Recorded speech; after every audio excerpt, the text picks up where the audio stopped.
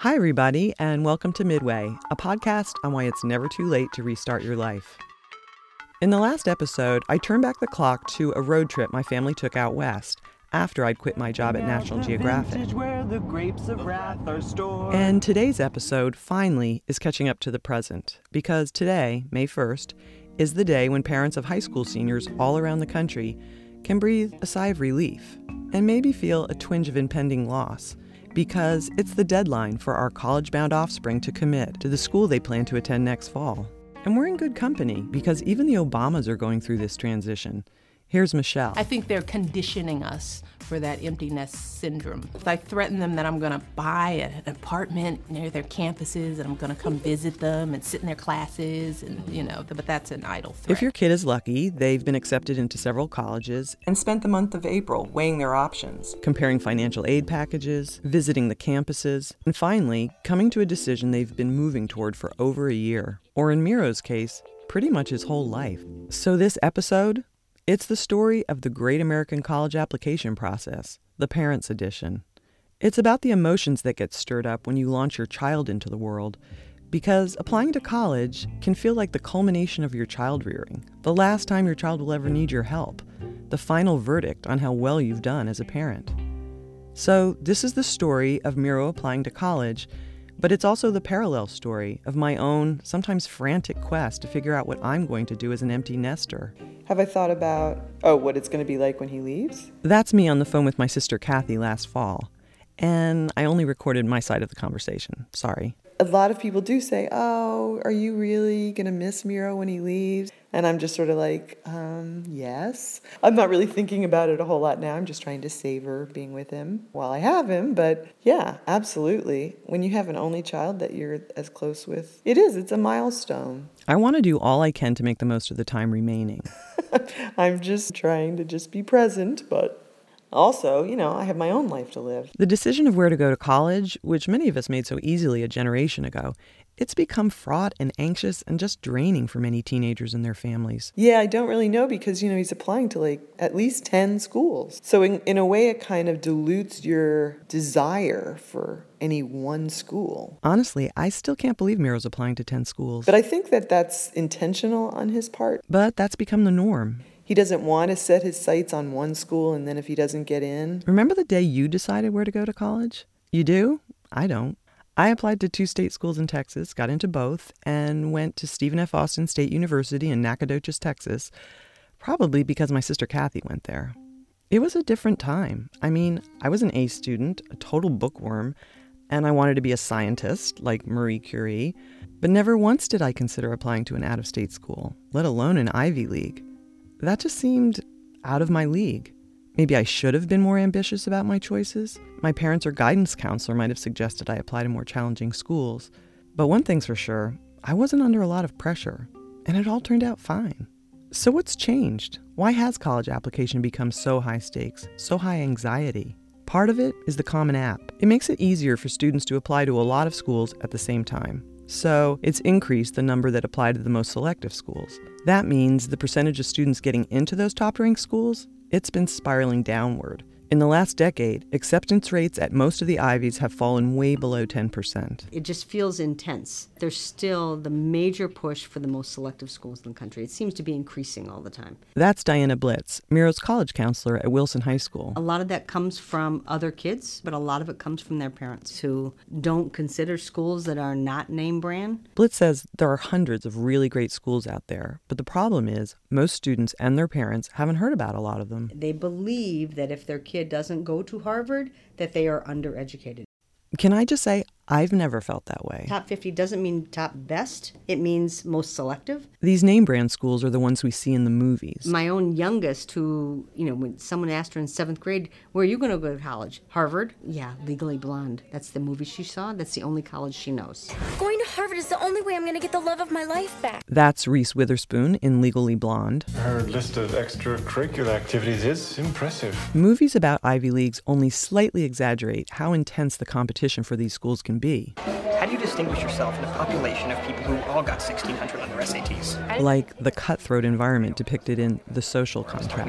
You got a 1,600? Yes. Does that mean you actually got nothing wrong? Yes, I got nothing wrong on the test. Jesse Eisenberg stars as Mark Zuckerberg, creating Facebook as a freshman at Harvard. And there's a difference between being obsessed and being motivated. Or the arbitrary and crazy-making nature of many college admissions decisions. You all want to know the secret formula for getting in. That's Tina Fey playing an admissions officer at Princeton. To do our job well, an admissions officer must be on the receiving end of an entire nation's application panic. Endure the frustration of all the parents who just realize there isn't room for every organically fed, well-tutored offspring. But whether or not you're applying to highly selective schools, the college process can feel like you're in this competitive race. A marathon, really, because it's such a long, drawn-out process that leaves you spent and exhausted. I asked Diana Blitz to walk us through it, from starting point to the finish line. So it starts early.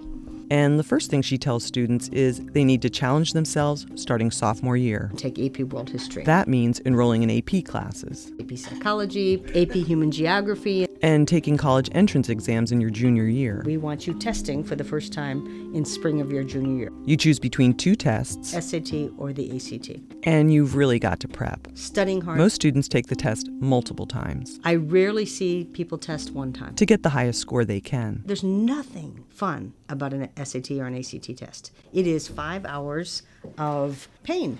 The top colleges are looking for a perfect SAT score. But you also need to keep your grades up. Perfect GPA, it's pure numbers. But don't forget your extracurriculars. In the sport or they're in bands. Colleges used to want well-rounded applicants. What kind of student citizen were you? But now they want you to be spiky, with a few activities you're passionate about. Many schools will require subject tests. Take one or two. You need to research which schools are a good fit for you. Make long lists of schools that you may be interested in. Visit campuses if you can. That I don't want to go where my parents went. And whittle down your list. I only want to go where my parents went. You need a mix of schools. Target reach schools, dream schools, most selective schools in the country, safety schools. You should try to get the list down to 6 or 8 schools, 10 max. Take them in, take them out. Phew. Okay, let's take a breath, because all of that is before their last year of high school, which is when they actually start applying. Oh, now I'm a senior. You have to decide when you want to apply. Early decision, early action, a regular decision to restrictive early action. And the advantage of applying early is that colleges are looking for demonstrated interest. But it doesn't leave you as much time to write your college essays. Tell me about a challenge that you have faced and how you overcame it. And if you're applying to 10 or more schools. What were you thinking? And those are different essay questions for every school. Writing 4 or 5 more essays. It's like, how am I going to finish all these essays? Every school has supplements. How do you put your heart and soul into 250 words? And there's lots of good advice about writing these essays. And they have to dig deep. It needs to be something that makes me want to read further. Did you help others? But stay true to yourself. Don't be funny if you're not funny. Write it yourself. It needs to be in your own voice. Colleges want to know about you. Meanwhile, you're doing all this while still going to high school. By that time, they're in 4 AP classes or 5. Plus, they're trying to get to know their new teachers. Do really well on the assignments. No wonder some kids crack under the pressure. It's overwhelming. It's confusing. It's a lot to juggle. It's the first time they're being evaluated in ways that they can't control, so it's humbling for them. There's a whole lot of hand-wringing about this process. As a parent, you worry about the messages you're sending your teenager, if you push them too hard or if you don't push them enough. Conversations with other parents of seniors can be a comforting reality check, or else fill you with angst, like when you hear someone's already signed up for the SAT prep class or made an appointment with a college counselor, or their kid finished their college essays over the summer, and you're like, we're behind. Meanwhile, during the same period when Miro's prepping for college, well, I'm going through my own preparations. My ultimate goal is to transition to more creative work when Miro leaves. But in those early post-job months, right after the Grapes of Wrath road trip, I take on some freelance work for National Geographic to help pay the bills, because mostly, for now, I just want to relish the time I finally have for all the things that have been squeezed out by my career. I go on picnics with my husband Tio in Rock Creek Park. I start knitting a sweater. I plant a fall vegetable garden. I start taking dance twice a week. I organize my son's debate team. I take long walks with friends. I paint my outdoor furniture. I join a jazz singing group. I organize our digital photos. And I spend days cooking stewed meats and ratatouille and pots of brown rice and beans. The biggest change, though, is my relationship with time. After years of rushing through life, I'm no longer stingy with every minute. I'm free to waste the day, to fritter it away like I did in childhood. Got underneath my covers of my snuggly little bed, and now I'm about to watch some show on my computer. How many of us are there? And it just feels kind of delicious. I squander hours singing or watching Zumba videos on YouTube. For the first time in decades, on many days, there's absolutely nothing on my calendar. I'm savoring the feeling of time slowing down. September. It tastes like freedom. November. Months pass January as I do my freelance work and tackle my endless list of things to do. Cleaning out the basement, syncing my iCloud and Apple IDs, organizing my pantry, and helping Miro decide on which colleges to apply to. Here at Caltech, education's supposed to be fun. It's not supposed to be On spring break of his junior year, we visit 5 colleges on the West Coast. Very similar, actually, kind of like to the houses in Hogwarts. It's a good including analogy. Caltech, UCLA, Harvey Mudd, Berkeley, and Stanford. And remember last episode when Miro said the reason we don't talk the way we used to is that we kind of have sometimes different interests. Well, it turns out our whole family shares an interest in talking about college. Together, we pore over the Fisk Guide to Colleges, a kind of matchmaking guide to universities, and we fall in love over and over. There are so many college personalities to choose from. That doesn't mean it's all smooth sailing. It's Miro's job to apply to the colleges, but it's my job to keep him on track. And that brings out my nagging tendencies. That's fine. Yes. I just don't think you should. I think it would be. All right, so I shouldn't send this email at all. I remind him to sign up for the SAT subject tests, push him on his essay writing. That sounds jargony. Why not just put it in normal language? How would you describe And it brings out me? Tio's gift for overstatement. My greatest flaw is that I work myself to death. It's actually not at all like that. Here's what inspires me. Because they're not looking for something bad about you. No, my inspiration is that I want to save the world. Can I just say something to you in 3 words? You're not helping. I am too. But in the end, helping Miro apply to college turns out to be one of the best experiences we've shared as a family. And lots of parents I talk to agree. The whole process gives you an excuse to talk about how your teenager sees themselves in the world, what they're interested in, what they value, what kind of life they want to live. I feel like I get to know Miro better. Like when we sit down one afternoon to do a kind of rehearsal before his Harvard alumni interview. And yes, he's applying to Harvard, but I swear, not because we pressured him to. You should just pretend that you don't know me. I could wear my wig. So hi, Miro. It's really nice to meet you. Nice to meet you, Michael. Why are you wearing a Yale sweatshirt? That's not a good move for a Harvard interview. It takes me 2 minutes to realize Miro doesn't really need to prep for his interview. But maybe you could just start off by just telling me a little bit about you and kind of where you're from, that kind of thing. But it's fun to do it anyway. Grown up in D.C., although I was born in California, Berkeley. Cool. And went to public school my entire life. I like to think I have a real passion for engaging with ideas and knowledge. He clearly enjoys making fun of the whole application process. What do you like to do for fun? I don't have fun. I only apply to colleges. That's all I do. Are you well-rounded or spiky? Both. Wow, it's true. You know, if you have spikes in all directions, it looks like it's well-rounded. That's so true. Diana Blitz says she sees a fair number of parents who get too invested in the whole college process. And that's only natural because this rite of passage can be just as anxiety-producing for the parent as for the child. I do not like it when parents do everything for kids. Kids don't know their Common App passwords. They don't know how to do that because their parents are doing it all. And I don't want to say that it's the parent who's getting into college because it's not. It's still the kid's work. But I think it's more meaningful to a kid when they've had to just do the dirty work. One day, I head into Wilson High School. I'm here to see a teacher. Because I missed meeting one of his teachers at the parent-teacher conference night. Pardon? You want to write your name on that form? Get your bag. It's the lady right here. And basically, I have no reason to be going, other than that I've always liked meeting Miro's teachers. So I kind of asked her if I could meet with her, and then she didn't respond, and she finally did, and so now I'm going, and Miro's kind of saying that it's like I'm a helicopter parent by going. And I'm thinking, I kind of feel have I become a helicopter parent after all these years? I spent the early part of my career glossing over just how important being a mother is to me. I didn't want people to question my dedication to my high-powered job, so I tried not to talk about Miro at work. It's not like I pretended I'd send him to boarding school or anything, but my parenting was compartmentalized. It was something I juggled along with office politics, public speaking, conferences, and hiring nannies. I was the opposite of a helicopter parent, that over-involved mother who's become even more derided than the neglectful, Valium-popping mothers of the 60s. But as Miro's grown older, I've craved the freedom to let my secret out. And as you can tell, I've become quite openly and deliriously happily involved in Miro's life. I'm an absolute disgrace. I help organize his debate tournaments. I drop whatever I'm doing if he feels chatty and open to conversation.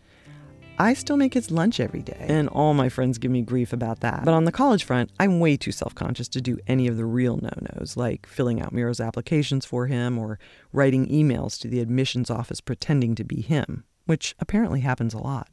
But I've definitely been involved, mostly to help him stay organized.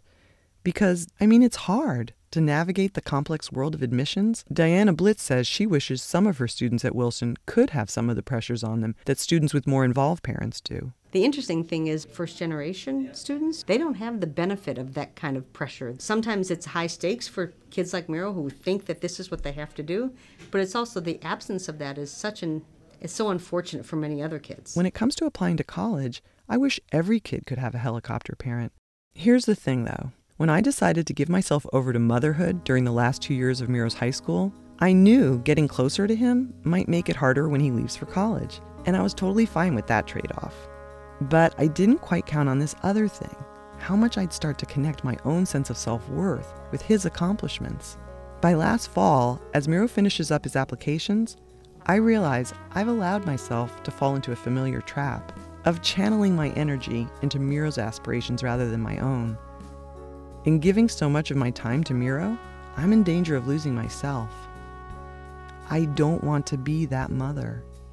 Miro doesn't want me to be that mother. Once again, it's time to stop playing midwife to someone else's dreams. And so one morning last November, when ambition and fear came knocking again, I let them both in. I woke up with just a complete knot in my stomach this morning. I probably don't want to talk about it right now. Why? I'm just not in the mood. Oh. I know, you're sick of me always talking. No, it's too early in the morning. I know, but see, I get up and I write in my journal and then it gets me all, right. I want to talk about it. I know, I try and write in my journal so I'm not talking to you. Okay, when can I talk to you about it? Because I'm kind of bursting and really having a physical reaction. Right, yeah, okay. Yeah, I'm all worked up. Okay. I can tell. I know. I'm kind of sick of myself, I'm sick of wanting to figure out what I'm going to be. It's so stupid. I want to immerse myself in work again. I need to put the focus back on myself, to figure out my future before Miro leaves in the fall. Seriously, it's like when I said to Miro yesterday that I'm having a midlife crisis. It's like I am having a midlife crisis. And it's all, I know so much of it is because he's leaving and I'm too much in anticipation of that. I want to feel good about it. I want to embrace this new chapter, but I have to know what it is. Well, as you've said before, you don't have to know what it is. I know. You're changed by the actions that you take. You don't have to know what that's going to be. You don't have to try to control everything that's in front of you. You just set out, right? Mm-hmm. That you don't need to know what the chapter really is. You have to do. Yeah. I guess I'm afraid.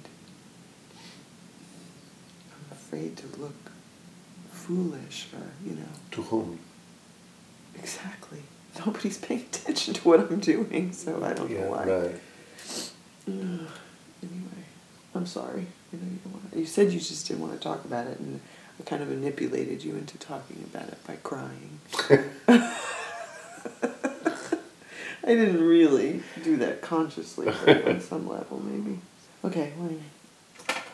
Did you say you did some shopping yesterday? And that brings us full circle to when I started this podcast. Because the very next day, when Tio leaves for a conference and I go to my favorite cafe, Tryst, to write in my journal, I have this epiphany. This transition I'm going through, restarting my life, that's the story I could tell.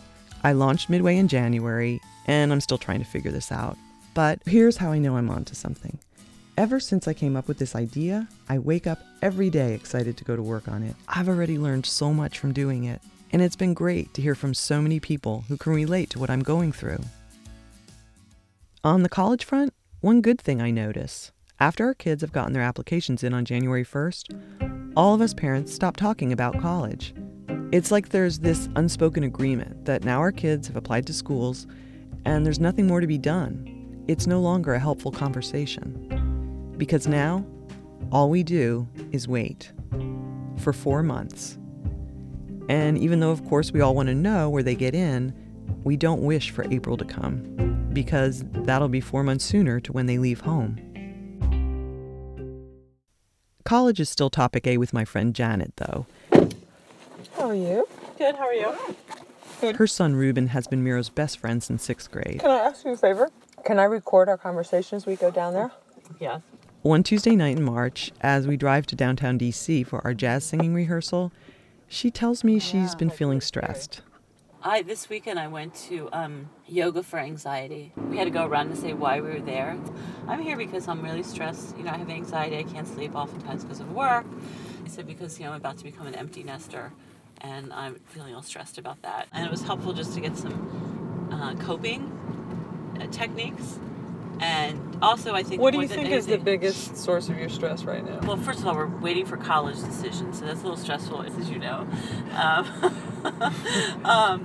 And secondly, just a transition in life, Anxiety is triggered by sometimes the unknown. You sort of imagine all these things and what it could be like. And I think... It's all this anticipated suffering. Yeah, there's a fear. There's a fear of the unknown. All of this journey comes down to March, to 1 month. I know. When you have to kind of, bite your nails. Janet and I both agree that our current stress is about much more than the colleges our sons will get into. And of course, it's tinged with aging. It's totally It's tinged. not as if, if I were getting younger as this happened, yes, I don't think I'd have quite as much trouble. Like if it was like, okay, you're going to college, and in the meantime, I'm going to be like 5 years younger. It's because you're getting this double whammy of... Yeah, I totally... Of one thing, you're losing one thing, and then it's like, oh yeah, and by the way, you're closer to death. Yes. Right.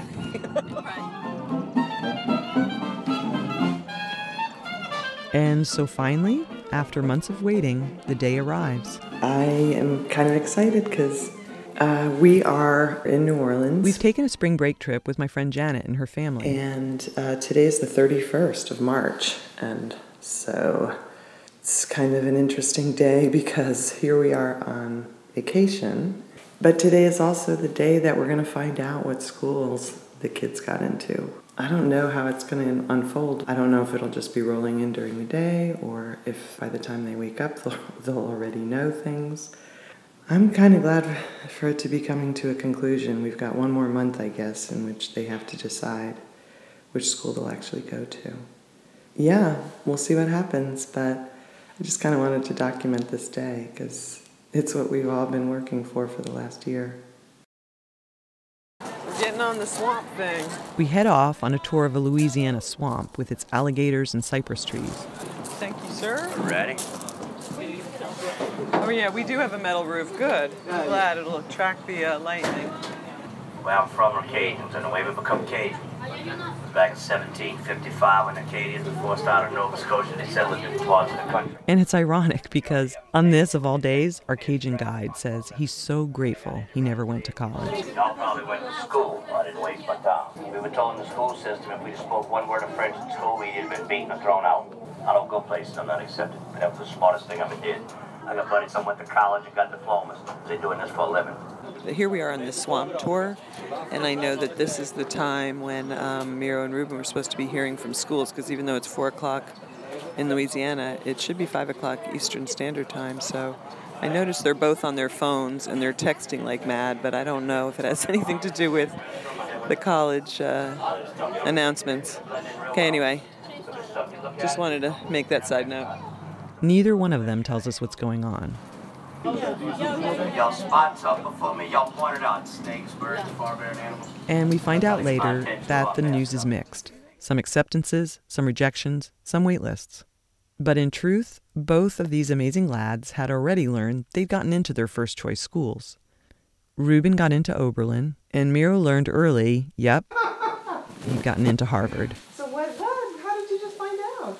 Dear Miro, there's an update from your active status portal. And That sounds really not good. and then you click it, and then they're like, a status update, and then it just says, you have to say, view update. So you hit view update, and what did it say? Congratulations. They sent him a video of Mark Zuckerberg congratulating him. Mark Zuckerberg? He didn't even graduate. I'm Mark Zuckerberg. I love I it. thought it would be cool if I gave you the news, so congrats. You've been accepted to Harvard. I went to Harvard my freshman and sophomore years, and it was a great experience for me. You'll meet lots of great people, and you'll be able to learn anything that you want. I hope that you go to Harvard, and they hope that you stay a bit longer than I did. And in the end, Miro's been accepted into several other good schools. It always sounds good when they start, I am delighted to inform you. So we all keep saying how great it is to have choices. And it is, right? Except now he's having trouble making up his mind. It's not going to be an easy decision for you, is it? Sometimes too many choices can lead to frustration and confusion. And when you're confronted with choices sequentially, as Miro has been since he's heard from various schools, studies show that you're more likely to be unsatisfied by your eventual choice. Like when you're given one chocolate after another instead of comparing a group of chocolates all at once, researchers found that people tended to second guess whether they chose the best chocolate. So the researchers conclude that in order to choose well and to be satisfied with what you choose, you've got to be willing to give up the eternal quest for the perfect choice. And hey, that's what I'm doing. I've told myself that this podcast is not my destination, it's my path. I've become convinced that producing Midway will help me discover the long-term project I'm passionate about, because it's given me a focus, a reason to learn these new audio skills.